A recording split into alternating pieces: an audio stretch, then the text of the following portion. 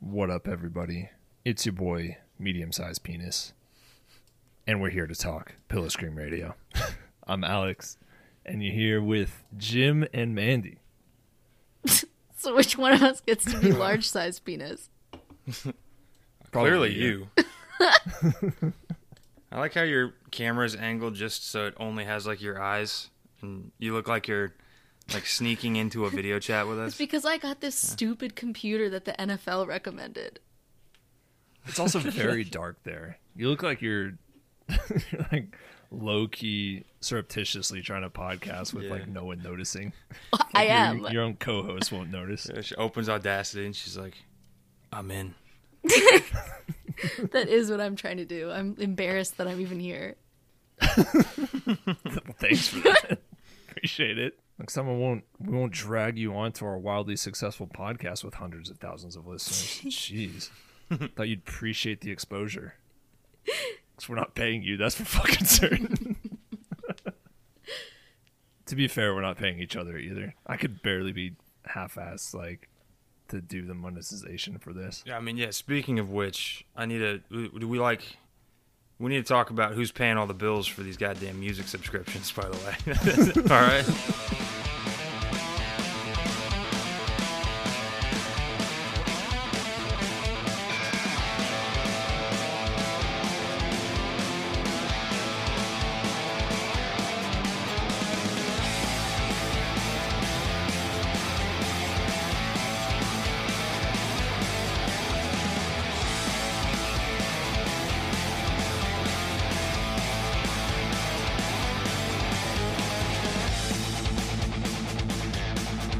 So, we are taking the podcast in a slightly different direction this week. We're not going to do our normal news, politics, and spicy brain hot takes. I think what we're going to do instead is do like a book report style on something that has been on my mind for about forever. And I think both of my co-hosts can attest to the fact that I have a largely addictive personality to the point where if I'm like reading a book or something and fall in love with it, finish it, just flabbergasted by it, I will literally not stop talking about it until like they're just so fucking sick of me. Also won't stop trying to make me read the damn thing. He's like, you gotta read it, man. You gotta read it. It's like you're at a family dinner, all right? You're at a family dinner and the doorbell rings and you open it and there's a man standing there with a short sleeve button down shirt that's white and he's got a tie and he looks like he's never had sex ever. Right? And you think, oh my God, Jehovah's Witness or a Mormon or something, right? And you say, hi, sorry, we don't want, and he goes, excuse me, ma'am, do you have a second to talk about sci-fi fiction and fantasy as in a genre and specific recommendations I have for you? Also Tool. And that's what it's fucking like every time. Yeah, I'm honestly not going to stop until we're all listening to Tool at the exact same time, at the exact same place, to the exact extent that I do. Like, if your Spotify top 10 for, like, the year 2021 is not just, like, Tool from top to bottom, then I've fucked up, and I'm not going to stop bothering you. Mine was Bruce Springsteen. Yeah. Do you have a minute to talk about our Lord and Savior, the Malazan Book of the Fallen? Thank you. Yeah, and you also do a terrible, just as an aside, you do a terrible job of like making me want to read it because you're like, yeah, it's like really a slog to get through the first one. There's like all characters and names. You got to like write a bunch. You just have to trust you're not going to get it, and then it'll make sense in the end. But that's like book 7 or so, and I was like, I don't. I read books to feel smart. I wouldn't say that if it wasn't worth it. I hate reading. Oh my God. Can't talk to you. Anyways, all right. What we're talking about today is a book, a speculative sci-fi book called Blind Sight by Peter Watts. Spoiler alert, I'm going to be giving a synopsis of just about the entire book. So if you haven't read it yet, I highly advise it. Go turn off the podcast, read it now, and then come back to this one whenever you're done. So a little bit of the background behind Peter Watts. He is actually a marine biologist. And that comes through in some of the writing, and you will see why. But I'm not super concerned with the machinations of Peter Watts's brain juices, but I'm very concerned with the book that he put out that I fucking fell in love with. So, Blind Sight by Peter Watts. It is set in the year 2082, which I find hilarious. I don't know why that's like such a sci-fi trope, is they like throw a date at the wall and they're like, oh yeah, definitely by this date we're gonna be at like post-human status and we're gonna have like armies of like robot servants and everything that are just catering to our every whim. I think they did that in iRobot. It was like, in the far future, 2015, we're gonna have this like dystopic robot overlord future. It is interesting think about because that one. there's like the Moore's law would suggest that we are able to progress society in a bad or good way that fast, but it doesn't. And it's like, I know we said this is not a politics thing, but like, why the fuck do you think that like all innovations in technology are solely to like make you watch porn in higher definition? Like, that's all it is. That's cool. You're being yes, you're being driven by the consumer desire, the demand. They're trying to create a demand for the products that they already know how to make, and that's the only innovation that you're going to see. Innovation primarily in like ways to get advertising data from like users, like user data for advertising and marketing. Yeah. That's the innovation that's happening, right? Innovation They're like all curing so cancer and shit, optimistic. that doesn't happen. Yeah, they're all so optimistic. They're like, oh, in just 20 years, we're going to have the technology to like live in a post-capitalist, like luxury gay space communism kind of thing. It's like, oh, you sweet summer child. Like, Yeah.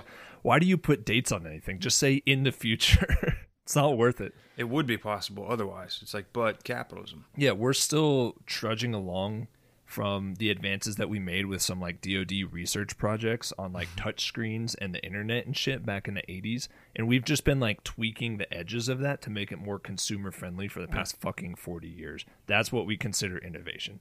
Apple didn't invent touch screens or didn't invent the phone. They just put those things together, called it innovation, and meanwhile, like, we're just suffering because we're not putting anything into NASA, who are actually doing innovative shit, or shit like that. Anyways, year is 2082 in the far, far future. Essentially, like, the backdrop of this whole book is that they live in a post-human, like, transhuman kind of society. People are modifying themselves. They're, like, grafting fucking robot arms to themselves. They're, like, splicing computers directly into their spinal column so that it can, like, help them cogitate better and everything, like, think gooder. So the main character is this guy named Siri Keaton. And Siri Keaton, as a child, had, like, debilitating epileptic seizures. I actually very much appreciated this because I don't think there's a direct link between Peter Watts and Thomas Ligotti, but Ligotti brought up in The Conspiracy Against the Human Race, like, seizures fuck with you. Not like the person who is experiencing the epileptic seizure, but the people who are watching it, because it is concrete proof to your eyes that, like, your body can take over at any second and do whatever the fuck it wants, and you're not in control. Like, it causes that like uncanniness in your sense of self whenever you watch someone experience a seizure like that. It fucks with you mentally. So I very much appreciated that the main character of this book suffered from epileptic seizures as a child, to the point that his parents had him go through like highly experimental surgery to essentially just like sever the corpus callosum. Is that what happened? Basically separate the left and right hemispheres. Yes, that's exactly what they did. Okay, yeah. They just excised half his brain out of his head. Wait, what? Yeah, I mean, this is like transhuman stuff. It's far future. Well, they didn't. Did they cut half of his brain out, or did they sever the connection between the two hemispheres?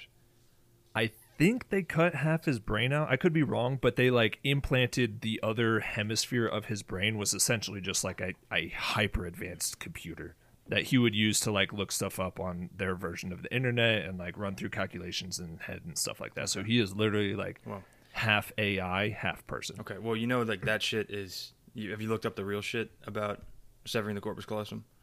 No, tell me the real shit. Yeah, so like that is a treatment that they do these days to limit the severity and frequency of epileptic seizures in people with severe epilepsy.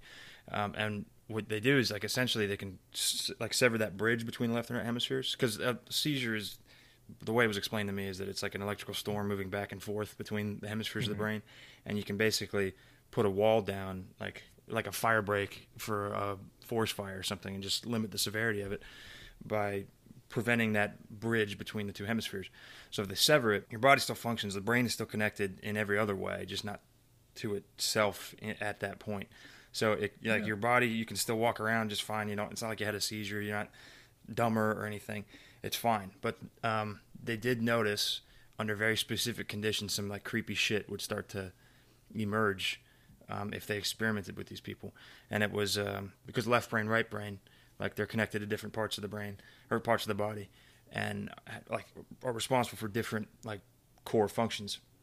Mm-hmm. So they would put basically like if they would sit you down at a table and they'd put a mirror bisecting your face, so like right at your nose. Yeah, right at your nose. So like your right eye can't see your left hand and your left eye can't see your right hand. And it would it would divide the two. So like really the right eye would only see the right half of your body and the left eye would only see the left half of your body, and there was no crossover. So they put a divider right in the middle of like your vision. Then would like basically conduct an interview with these people, and they would say, what do you want to be, or when you were a kid, what did you want to be when you grow up? And the guy would be like, oh, it's easy, I want to be a doctor. But then they would give a pen to him, put it in his hand, and say, okay, write that out. And the hand would write race car driver. That's awesome. Yeah, and they can replicate that over and over again. And basically, the theory is emerging is that by severing the two of them, the brain tissue becomes like sort of separately conscious, and that there's slight personality differences where two people end up living inside the same skull. Oh yeah, we're definitely going to get back to that later in this novel. So, I 100% think that he was like using that surgery that you were talking about, that specific type of surgery that they do all the time. I think he just took it to the next level by being like, okay, we're not going to like bisect the hemispheres of the brain. We're just going to fucking remove one from his head. It comes back later in the story as to like why the cybernetic half of his brain is important to like the overall structure of the story, Okay. So this guy, Siri Keaton, had this experimental surgery to just didn't know you had experimental surgery to get your balls removed. Sorry. What is that from? Movie quote. That's from Talladega Nights. Yeah, that's right. Yeah, I was gonna say Step Brothers. With all due respect, I didn't know you got experimental surgery to get your balls removed. Okay, so he had this experimental surgery, and what this causes within him, like as a person, is he has basically no capacity for empathy. He doesn't think of like people or himself as people. He's just a person who ingests stimuli and like outputs responses. And he doesn't understand emotion. He doesn't understand people caring about shit, really. But he's very good, and he's actually extremely charismatic at going through the motions of pretending to be a human, essentially. Because he has this hyper-analytical half of his brain, so he can read people really well. He can emulate their posture, their body position, how they speak. And he can emulate all this to the point that he's actually like a very charismatic guy, but he acknowledges himself that he has like nothing to him. He's not a person, or at least he doesn't seem to be a person. And so this makes him a very good passive observer of people. And he becomes what is called a synthesist. And in this novel, what was the thing that happened to him that caused him to be this way? Where he's a passive observer that doesn't like what was the... It was the surgery itself that caused that surgery. So this is it sounds like he's blending two different stories, because that's the story. Have you heard of Phineas Gage? No, tell me. Oh yeah, I have. He got like a piece of metal. Like I feel like he worked on like a railroad or something. Correct. Yeah, and he got like this like piece of like metal like through his head, but like he survived, and then everyone was like, "Oh my gosh, I can't believe he survived." But then the catch was that he like his personality was like completely different after that. Yeah, it's a real thing. It's a true story. It is. It was like a freak accident where like an explosion went. I think they're blasting or something. I think you're right. At a railroad, blasting like to get through some whatever, and explosion went off, and like when the dust settles, he had a railroad spike like through his eye that came out the top of his head, and it was just lodged there. And they're like, "Oh God, there's a death on the railroad or whatever." And then they realized he's still alive, and he was talking to them, and they took him to the hospital and got it removed. And he just had like an eye patch and like some surgical reconstruction top of his head. The only thing it damaged was the ventromedial prefrontal cortex. That's the one I keep remembering, which is like the one that's strongly associated with your ability to empathize, to see one another. Like really, he couldn't tell the difference between like a parking ticket and murder. Like not a parking ticket, but like a traffic violation and murder, or like being rude to someone and like assaulting them. Like he couldn't differentiate between impolite and immoral. Like he didn't make the connection at all. So his life fell apart. His life fell apart. They called him, like, they were like, yeah, that's no longer the same guy. That's a different person. And he just basically wasn't a human after that. Yeah, so this is 100%. I totally buy that Peter Watts, the author, knew that story and incorporated it here. 100%, like, I buy that. So Siri Keaton, after he goes through the surgery, like, loses all empathy in the same way that this guy with the railroad spike did. Instead of, like, his life falling apart, he actually became extremely successful.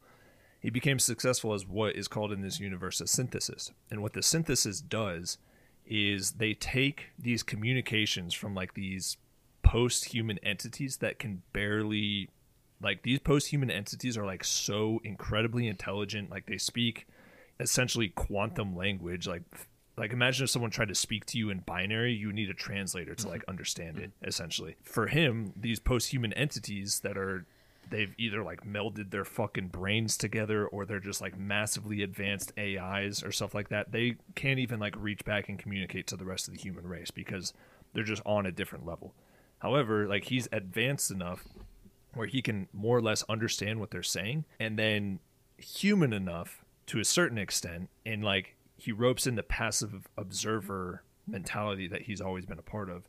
He's, like, human enough to be able to communicate, like, back to the rest of the fucking plebes that are still on Earth trying to figure shit out. And he does this by essentially, like, concocting narratives in terms of, like, imagine if you were going to communicate some kind of, like, post-quantum fucking, like, scientific theory, but there's, like, no way you can actually get a human brain to, like, think past 3 dimensions or something like that. He would try to find a way narratively to communicate that to normal humans, but he applies this, like, across the board. So that's our main character. He is the synthesist.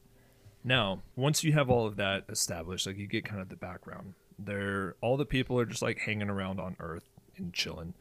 And one day, the entire sky lights up with just, like, a web of lights over them. It looks like super bright stars, but it's, like, geometrically aligned, very specifically in orbit around Earth.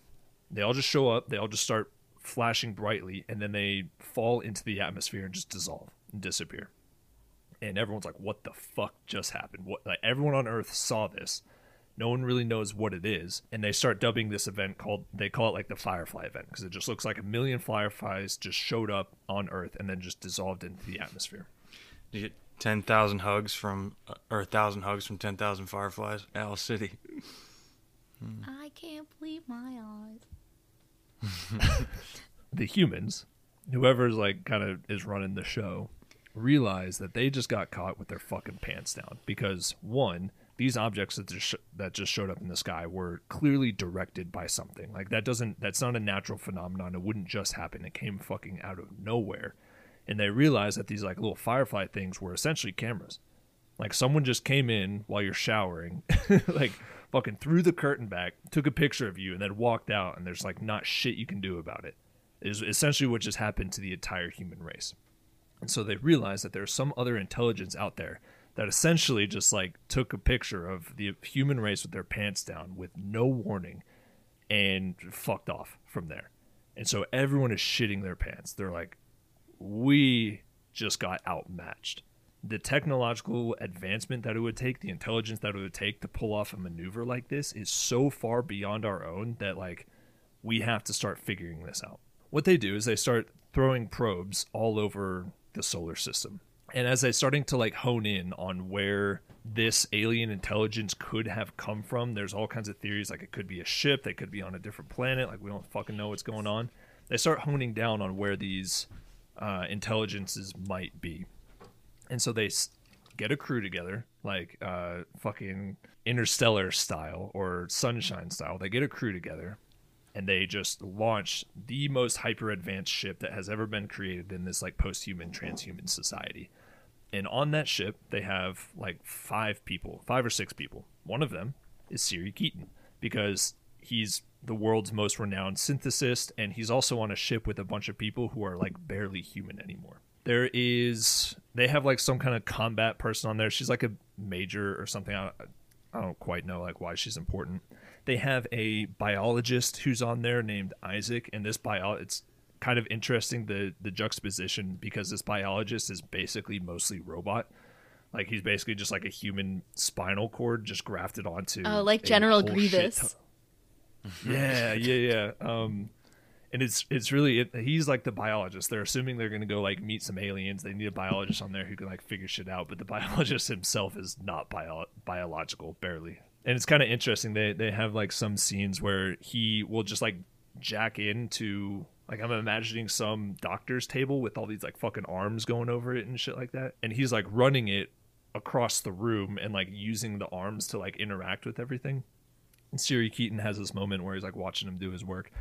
Your consciousness does not exist like in your body. Your consciousness exists essentially in whatever electronic systems that you're interacting with at any given second. Anyways, so they have this biology. They have a person called the Gang.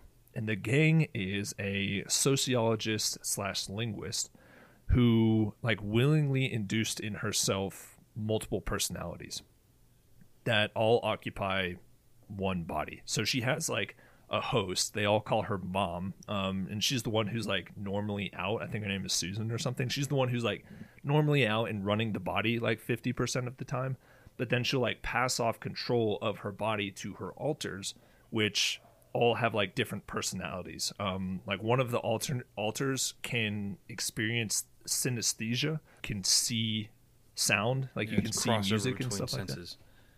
Yeah. They have one that's like super harsh and like masculine that comes out like if they need to be in like a defensive situation.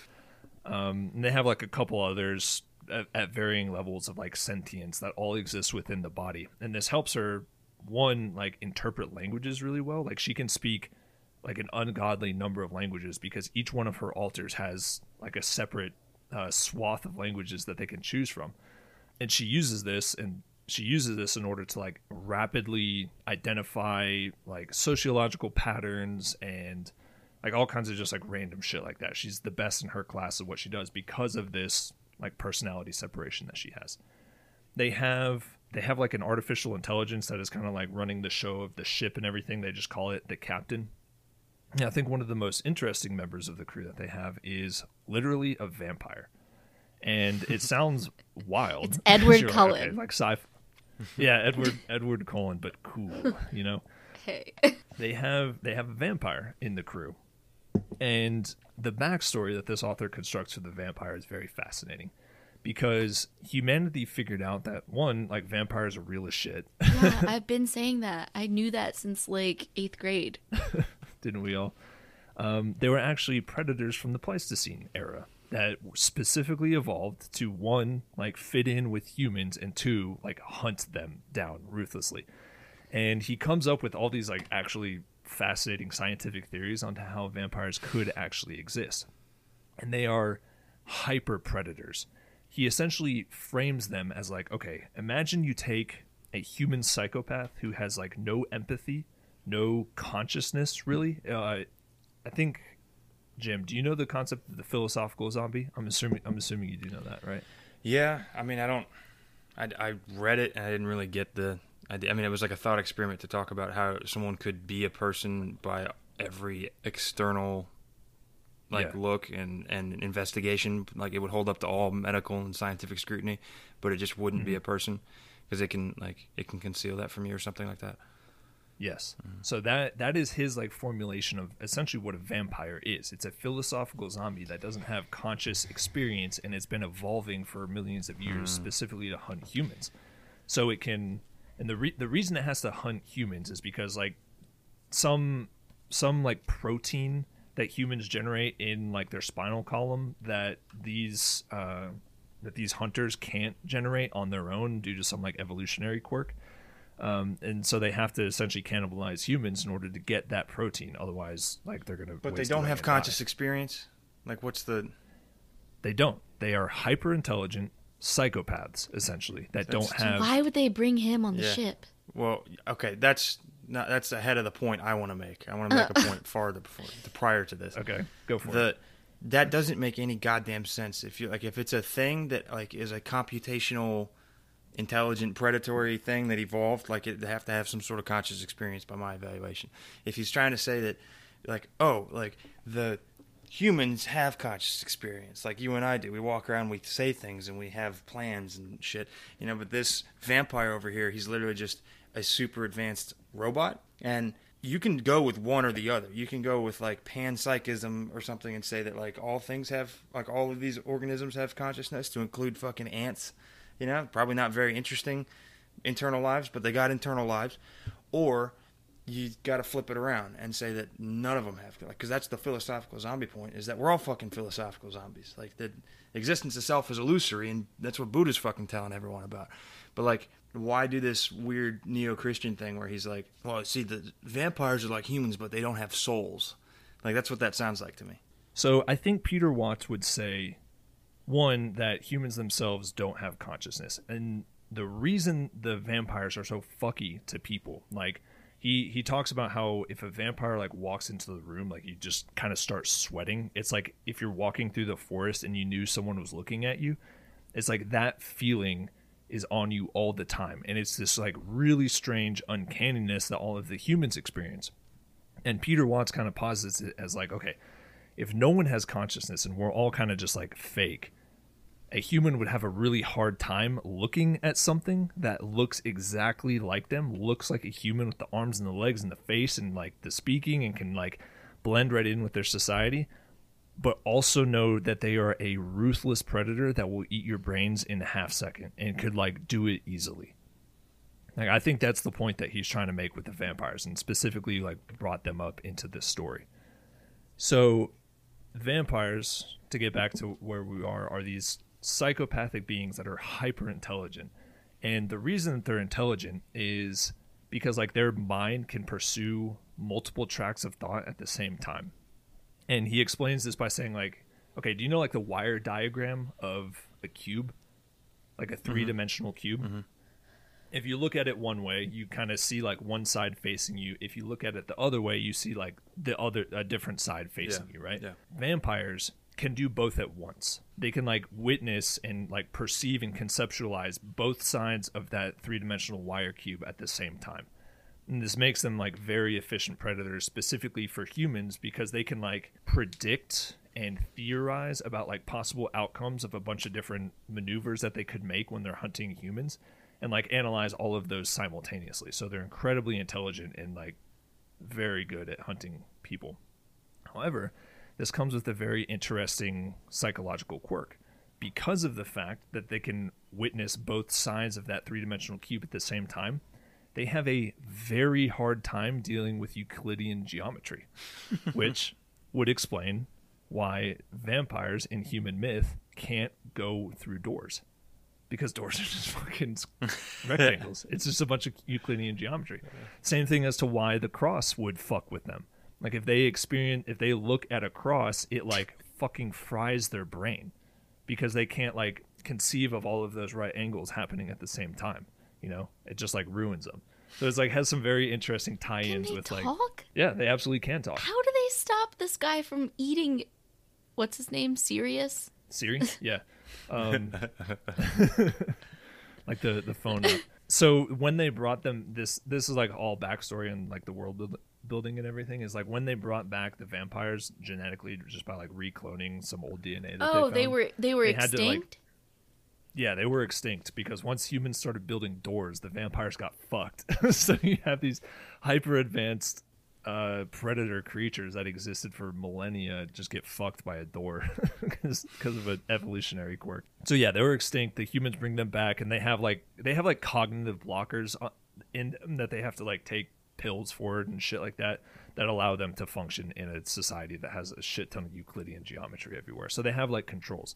But the reason that he is on the ship is because he's the one that communicates directly with the captain AI that is like hyper advanced, and it's because like their brain formulations match each other really well. So like vampire AI, the AI like uses the vampire to like communicate shit about the ship and stuff like that.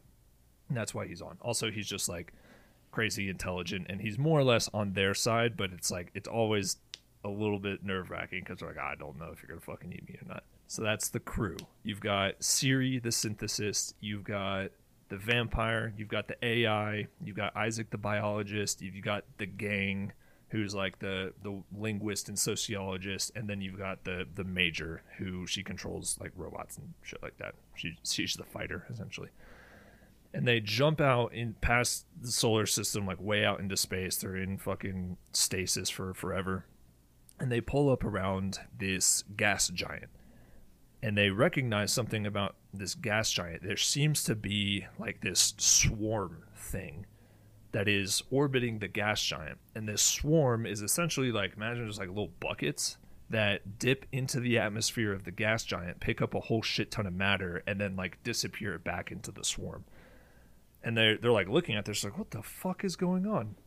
Is this like some hyper advanced like swarm like intelligent thing? Like what is going on here? Where are these things disappearing to? It's like the geometry doesn't make sense for what they're like witnessing. And so they pull up next to it and they're trying to figure out what the fuck this thing is. And then they receive a communication. Their comms light up and they receive a communication, and someone just like pops up onto their like little internet radio chatter thing, and they're like, hey, what's up? Welcome. What's going on, guys? And they're like, okay, what the fuck's going on? This alien conscious being thing, they don't know what it is, just essentially started talking to them in their own language in a way that's like very just like informal. And obviously they make the immediate conclusion that this alien thing has been watching and studying the human race for a while. So it makes sense that it would be able to interpret human language, but it doesn't make sense how well it's able to do it. And so they put the sociologist on this, and this person is like flipping between a lot of their alters and a lot of their personalities, talking to this alien. They're having conversations. They're trying to figure out how much information did they divulge. And the alien's going back and forth like, hey, I'm going to introduce myself. I am Rorschach. And they're like, what the fuck? I'm Rorschach. I'm an alien ship. I'm doing this. Can y'all just stay away from me? Blah, blah, blah, blah. They're just having this very normal conversation. But they're trying to get as much information they can about the alien species. And the alien species is trying to do the same thing about the humans. Just trying to understand as much information as possible. And so the sociologist, as they're having this discussion with the alien, realizes that the alien doesn't have any ability to like reference people or like beings or relationships between people or emotions and stuff like that. One thing that the sociologist says to the alien, she's like, our cousins lie about the family trees with nieces and nephews and Neanderthals. We do not like annoying cousins. And the alien responds, we'd like to know about this tree. It completely ignores everything about nieces and nephews and cousins and stuff like that. Anything that has like a relational component. And she realizes that she's not speaking to a conscious being. She's speaking to like a hyper intelligence that was able to figure out her language, but has like no referent consciousness to speak of. Yeah, that's John Searle's Chinese room experiment. Yep. That's exactly what it is. Cool. Yeah, long story short, I might screw this up, so tell me, but John Searle's the analytic philosopher of mind, talking about how artificial intelligence is essentially impossible to the extent that you are an intelligent being, because it is possible for a machine or a mechanism of some sort to learn a language in its entirety, but never understand the actual concepts that it's translating. Yep. So the example was, if you have a guy just in a room with a lexicon of all Chinese characters and the corresponding words in English, and you just have a little slit in the door, and you hand a Chinese character, like you push a Chinese character through the slit, he looks up that Chinese character in the lexicon, he identifies it through like just analyzing the shape. He doesn't speak Chinese. Finds it, translates it to English, and writes the English word on a piece of paper and pushes it back out the slit. And you say, from the person's outside's perspective, they say, look, this is a translating machine. It understands Chinese. It can translate from Chinese to English and from English to Chinese. But the intelligent thing inside that, like the computational power inside that room, had no understanding of Chinese. Never spoke Chinese, never will.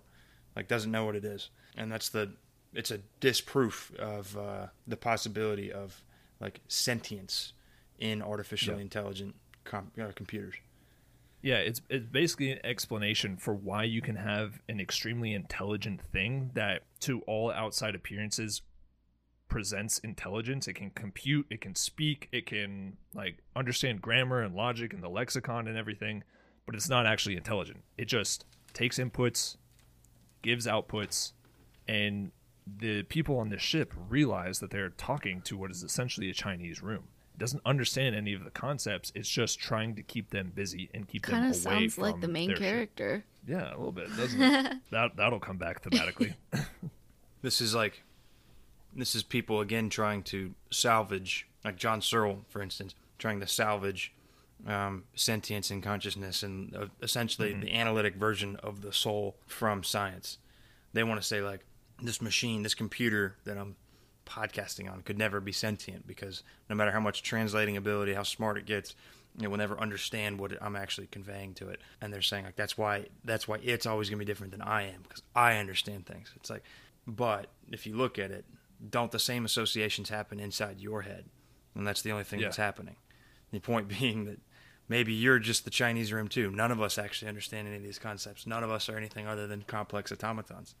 And the extent to which we seem like we have a soul is the extent to which we're able to effectively fool ourselves into thinking that we really do understand it. There were feminist authors that wrote about this too. Oh, really? Mm-hmm. Say more. The Cyborg Manifesto. I mean, it's kind of like a piece a lot of people like make fun of. But Donna Haraway wrote about that. The more like and this was in the 80s she was writing this, but the more like advanced that we become like technologically, the more like we like humans ourselves become cyborgs essentially. The less we really, I think, like accept that we have like a consciousness like separate from like a machine's like artificial intelligence. Yeah. They realize that they've been speaking to a Chinese room this whole time. And they realize that probably the only thing that this intelligence is trying to do is just, like, keep them the fuck away. So they make the decision, like, we're going to go fuck with this thing. Like, let's get up in its business. We don't even know if it's intelligent, or, like, we don't even know if it's conscious. Like, we have to go figure this thing out. It could be a threat to the human race. It could just be passing through the solar system. We have no fucking clue. So they start pulling, like, these kind of maneuvers and shit like that. And they realize that they're actually getting fucked with by a defensive mechanism of this thing that they're trying to engage with. And if they move their ship along certain like angles in relation to the center point of this massive swarm thing, they actually get glimpses of what they're actually talking about, which is like an alien ship. And once they perceive a fraction of the alien ship, the entire facade falls away. In terms of like the alien just realized it had been like essentially perceived. Once the alien realized it had been perceived for what it really was, it just dropped the facade. It's like, okay, I've been perceived, it's done. And what they witness is that this is actually a kilometers in diameter torus, essentially like a ring. And they call it a crown of thorns because it is like this ring that is created of carbon nanotubes that like fractally fall in on themselves in a type of geometry that like no human would ever be able to conceive of. It wouldn't be functional. It wouldn't, like, they have no idea why it looks like this. The only thing that they can really theorize is that it's the most efficient way that this ship can find out how to build on itself with the matter that it's scooping up from the gas giant that is currently orbiting around. So they now can see what this alien ship looks like, and it looks like literally the Jesus crown of thorns, but just like magnified, like metal as hell, metal as all hell. I'm picturing like a fucking Gojira album cover or something like that. And so they decide they gotta fucking get on this thing, and they do some like really cool maneuvers and shit like that, and they like blow a hole in the side of it. They don't know if this thing has weaponry or not. They're kind of just fucking going for it. And so they blow a hole inside, and they determine that they have to go inside. And they realize that the entire interior of this ship is just awash in some of like the most powerful like radiation and magnetism that they've ever really experienced. And they calculate out that they can go in there as humans with their like biological tissue and survive for about like 4 to 6 hours or so before they literally just fall apart at the molecules. But they have powerful enough post-human machinery back on the ship that they can reconstruct themselves at the cellular level. So their fucking plan is to go into this ship, die essentially, live just enough that they can get back to the ship, reconstruct themselves, and continue to do this as they go in and out of the ship and try to get as much information as possible. And they're driven by this sense of urgency because they don't know if this thing is a threat. They don't know if it's conscious. They don't know what it wants to do with the human race. But they do know that it's continually building on itself. And at some point, they have the assumption that if it gets strong enough, there's literally not a single thing that the human race could do to prevent this thing from doing whatever the fuck it wants with Earth. So that's why they're like driven by this sense of urgency to get on this ship. And they go onto this ship, and they're experiencing these spikes of massive amounts of radiation and magnetism that are like fucking with literally the neurons in their brain. And every time they experience one of these spikes, it is like a fucking trip just gone as bad as you can possibly imagine. Like walls are moving, they're hearing whisperings like in their ears and stuff like that. They're seeing skulls pop out at them, and they all know consciously that this isn't true. This isn't really happening. It's just like the radiation is fucking with them and the ship itself is fucking with them. But they have to keep going in. And there's a scene in the book wherever the radiation spikes and every single one of these crew members just start losing their fucking minds. Like one person starts trying to like rip their own limbs off of themselves. Like they have like one leg that they're like digging through their spacesuit to try to like get the leg off of them. They have one person who actually holds it together the best as they're trying to salvage this fucked like intrusion mission. The one who holds it together the best is the one who thinks they're dead already. She's like, just leave me. I'm already dead. There's nothing you can do to save me. But she's like working to help the rest of the team escape from the ship and everything. And they're like trying to get her to come out of the ship with them. And she's like, it doesn't matter. I'm dead. Just leave me. I'll be fine. Like, what's the difference between whatever state I'm in previously and whatever state I'm in now? There's one person, they're in like pitch black darkness, cannot see a thing. They don't have any running lights on any of the equipment that they have. And this dude's like, yeah, I can see perfectly fine. What are y'all complaining about? I can definitely like just go over there. And he'll be like, he'll try to go over to this like other part of the ship. And like, there's a fucking wall there. He can't actually do it. And then there's another person. I'm trying to think of like what some of the other ones are. Anyways, they just have all of these like random different things that when you like do the research on the back end, like, is this shit real? Like, can the human brain actually do this to you? You realize that there's actually delusions and disorders that map 1-to-1 to all of the things that they were experiencing, and that the aliens had figured that out and was using that as a weapon against them. So the one person who thought that they were dead was experiencing what's called Cotard's delusion, which is literally that you believe, and no one can convince you otherwise, that you either don't exist or that you have died already. And this manifests, or like this actually happened in a couple of really interesting cases where I think there was like a 14-year-old epileptic boy, the epilepsy keeps coming back, who experienced this after his seizures. And he would like he would always be talking about death. He would like experience chronic sadness, decreased physical activity, a bunch of social withdrawals. He's like, I'm already fucking dead. What does it matter? And these episodes would last between like 3 weeks to a couple of months. And whenever he was in the midst of of these episodes, he would just walk around and be like, I'm dead. You're dead. That tree is dead. I'm a dead body. The world is dead. Like, which is essentially the author just brought this in and slapped it into this book. And what he's trying to do by like bringing all of these delusions and symptoms and syndromes to the forefront is like break down the reader's conception of what consciousness really is.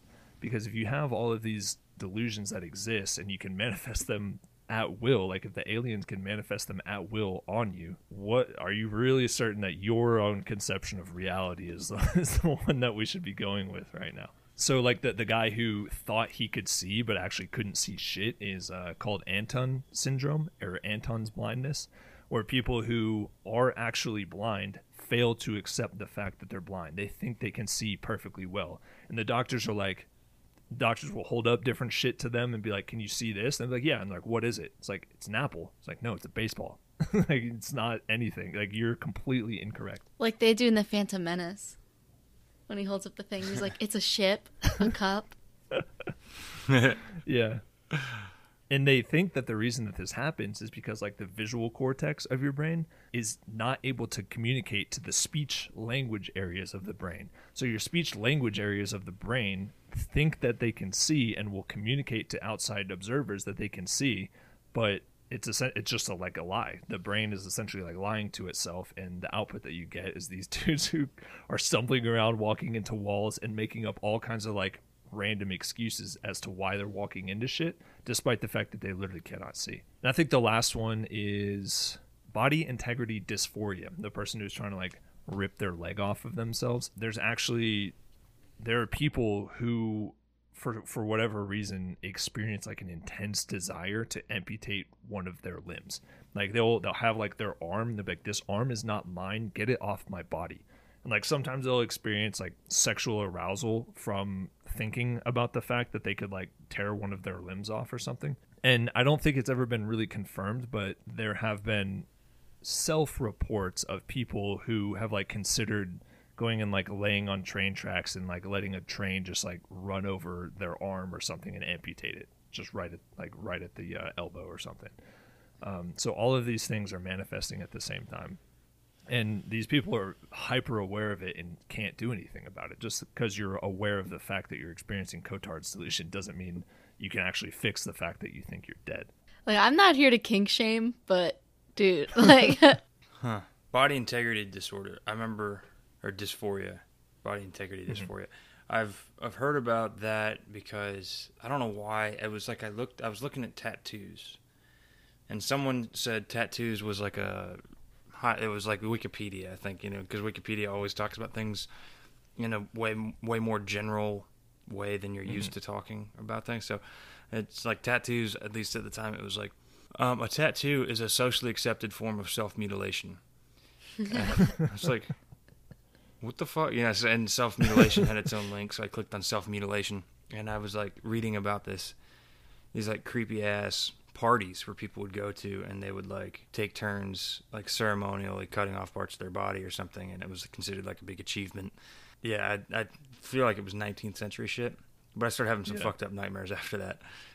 Like I still remember this nightmare I woke up from, where it's like a daguerreotype of like a guy with like a tourniquet around his like shoulder stump, and he's just holding his arm like it's like he's just proud of it. He's like, look what I did. I cut this thing off. Yeah, check it out. Because you're not in control of your consciousness. Yeah, they're experiencing... it's fucking freaky, dude. Yeah. They're experiencing all of this shit at the same time and, like, watching it pop up in the person next to them while they're trying to, like, do this scientific mission going into this ship that is, like, actively fighting back against their presence. And it's wild. So... I think you could just shoot them. Like, just drive physical matter into whatever the physical thing is. Destroy it. Yeah, well, I mean, they have all kinds of hesitations about that too, because they don't even know if this is the only ship. There could be a million of them. And so they're trying to essentially do like the most surgical method of like figuring out what's going on without doing violence to this thing in case it can react or bring other alien ships in there. So they're going through, and at some point they're going through these like chambers of these like really weird fractal like tunnels that are going through all throughout this ship. And there's a scene where the main character, Siri Keaton, everyone starts just like yelling at him. They're like, stop fucking moving. What are you doing? Like, stop doing this. He's like, what is going on? And they're like, can you not see it? It's right in front of you. He's like looking around. He's like, I can't see fucking shit. What are y'all talking about? A whole bunch of shit like goes haywire from that immediate moment, because they figure out that there's an alien in the room with them at that exact moment, and one of their fucking members can't see it at all. Just like stumbled across it. Everyone's yelling at him. They're like, it's right fucking in front of you, and he can't see it. He couldn't reach out and touch it. Like, he has no idea what's going on. A whole bunch of shit spirals out in that scene. Like, there's a bunch of action, shooting, and whatever the fuck. And they eventually get this creature thing back onto their own ship so that the biologist can study it. The best way I could really describe it is like an octopus kind of crossed with a starfish, right? Because obviously the author is a marine biologist, and he wanted to make like the most freaky kind of alien, most like anti-human alien that could exist out there. And so the biologist is going through and studying this like alien specimen that they have. He realizes that it has like a different type of energy like manipulation than humans do, like ATP versus like different types of protein synthesis and how they expend energy. It's cellular metabolism, I think is what you're trying to exactly. say. Yeah. Sorry, I'm not a doctor. And so they realize that this alien can move extremely fast for extremely brief periods of time, like minutes or something like that. And then after that, it has to go hibernate for months and months while it regains its energy. What this alien was doing, it was vibrating itself back and forth fast enough that Siri Keaton, the person who is like visually trying to witness this thing, couldn't see it. And this alien was taking advantage of a phenomenon in human visual perception called cystatic masking. So cystatic masking, I don't even know if I'm pronouncing that correctly, Mandy. If I'm not, just say I don't know. I never heard of it. So cystatic masking is what happens. It's the reason you can't see your own eye movement. So whenever your eye like scans around a room, it's not actually moving smoothly from right to left or left to right. It's like jumping from point to point all the way along that spectrum of sight that you're looking at. And you can see this, like if you have someone, if you like move your hand or like your finger across someone's eyes, you'll see it jitter as it's going across. It's not a smooth movement. This essentially happens because your eye isn't seeing a continuous image. It is taking snapshots, almost like a computer does. It's taking snapshots point by point by point all along the way. And everything in between those points, you're functionally blind. You don't see anything. Transcystatic memory is what your brain does, and essentially to like stitch together these individual images so that you don't see them as individual images. You see them as like a continuous feed. The way that your brain does this is by essentially like constructing a narrative surrounding what it's seeing. Like, okay, this object is here. There's this amount of depth. And like why it takes your brain a while to develop object permanence. It's like you're essentially developing transcystatic memory so that your brain can handle this input. What the alien was doing is it was vibrating itself fast enough that it only was visually perceptible in the blind spots of Siri Keaton's like cystatic masking, essentially. So it was completely invisible to him. But the other people in the room could see it because the alien couldn't vibrate itself along the different frequencies of everyone's different like cystatic rhythm. They figured out like why these aliens were invisible to Siri, and they kind of postulated that these aliens had probably been hanging out in the rooms with them the entire time that they were just like hanging out on the ship and just like watching what they were doing and trying to figure out what they were doing, as long as those aliens could only focus on like one person at a time. They also realized that these aliens are incredibly hyper intelligent because they have a distributed nervous system all throughout their like octopus, starfish kind of like body, a real right? octopus. Mm-hmm. Yeah, so you think of a real octopus that I think they have like different mini brains, like different like neural cortexes that control each of the limbs that are Their just like CNS is like shit. distributed. It's not just like in the middle. Yeah. So the same thing applies to these aliens. Like whereas humans kind of have like a central brain spinal cord. Yeah, these aliens don't have that. Their intelligence is actually distributed over their entire bodies. And what this means is they have an incredibly like wild ability to just think and postulate and interpret schema and like interpret stimuli and think critically about their own survival and stuff like that. But because of this distributed intelligence, they have no concept of themselves. They don't have any concept of like, I am an alien thing, I am this, or you are that, or anything like that. It is only, essentially, in a very similar way to the vampires are, it's just a hyper-intelligent being with no conscious conception of itself. And so once they realize this, they are fucked. One, because this thing is so far technologically advanced past them.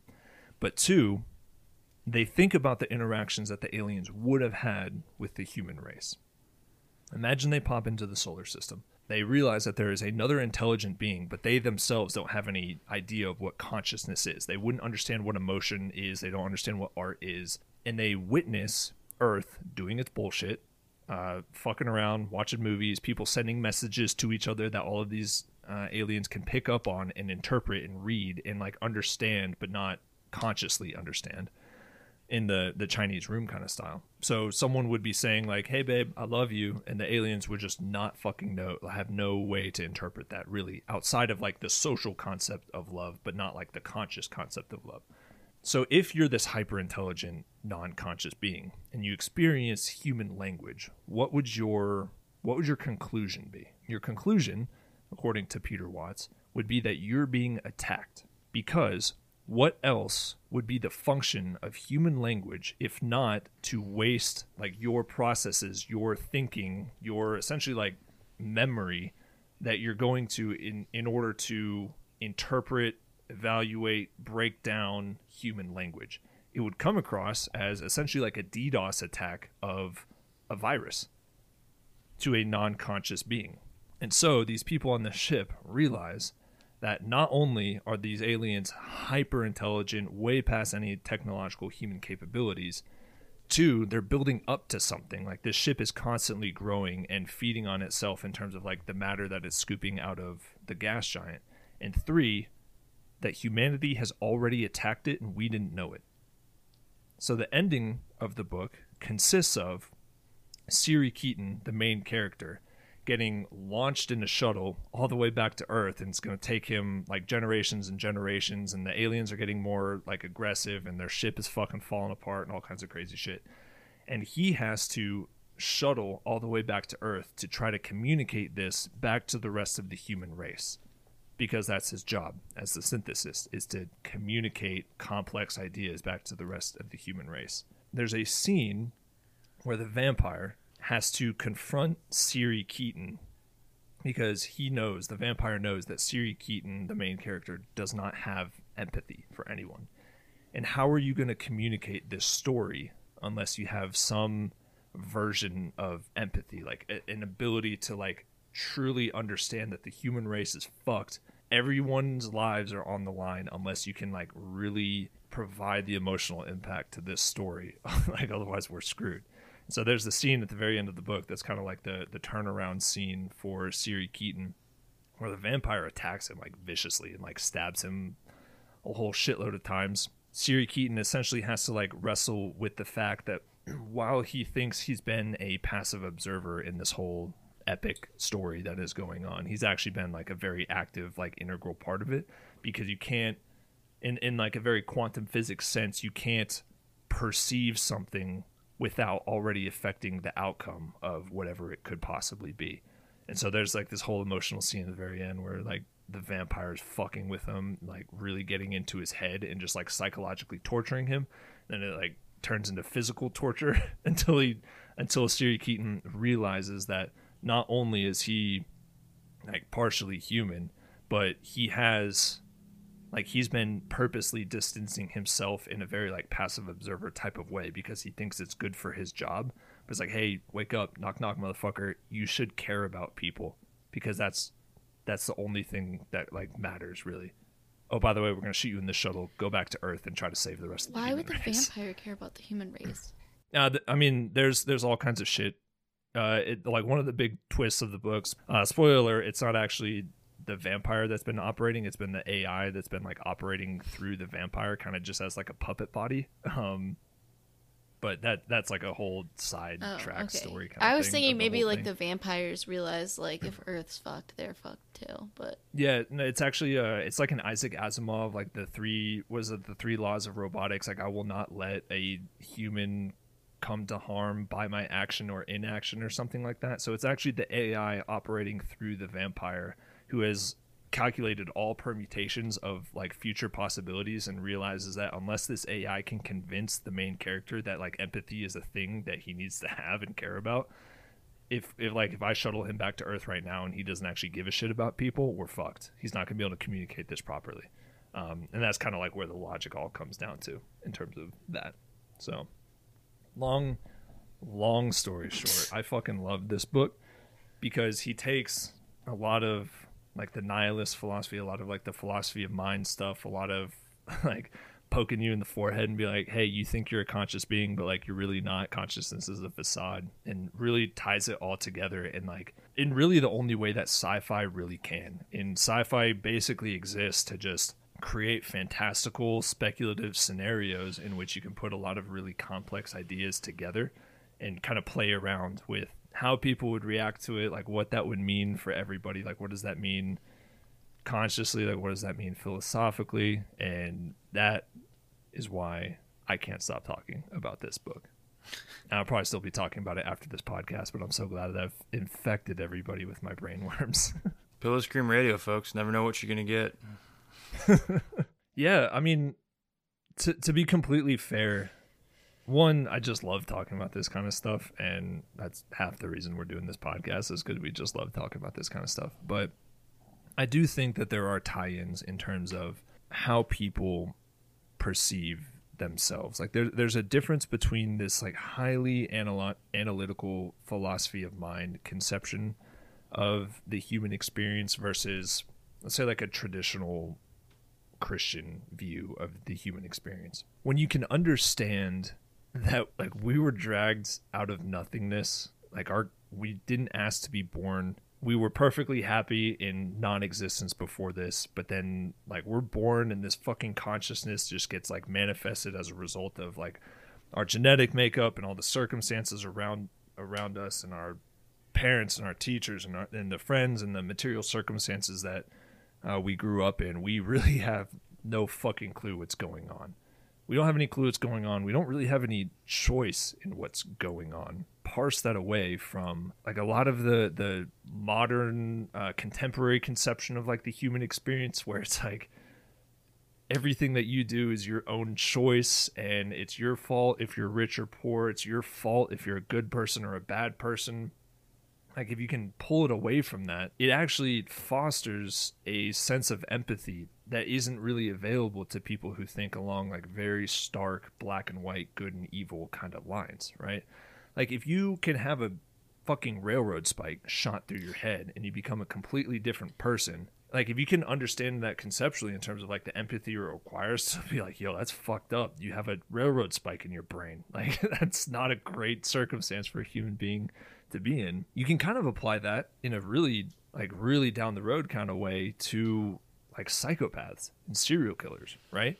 Or people who murder, or people who like break social bounds because of whatever circumstance that they're in. Like you get where they're at a little bit more. There was one guy who had been murdering, serial killing and shit like that. And he asked the doctors after he was executed, to do an autopsy on him. The guy who was murdering after he was executed asked for this? No. The guy who was murdering asked the doctors that after he was executed. Oh, okay. Like on his dead brain? Yeah, on his dead brain, like, please autopsy my dead brain. I think there is something in my brain that is causing me to do this. Like, he knew what he was doing was wrong, but he couldn't stop it. Antisocial personality disorder. Well, this guy specifically, when they did the autopsy, they realized he had a tumor in his brain that was like pushing on like whatever the fucking cortex was, the same one that the guy got railroad spiked through. Yeah, that just like this tumor was pushing on the empathy part of his brain. And so like how can you like, yes, you acknowledge that fucking serial killers are fucked up, but then you have to acknowledge that he didn't have any choice in his behavior.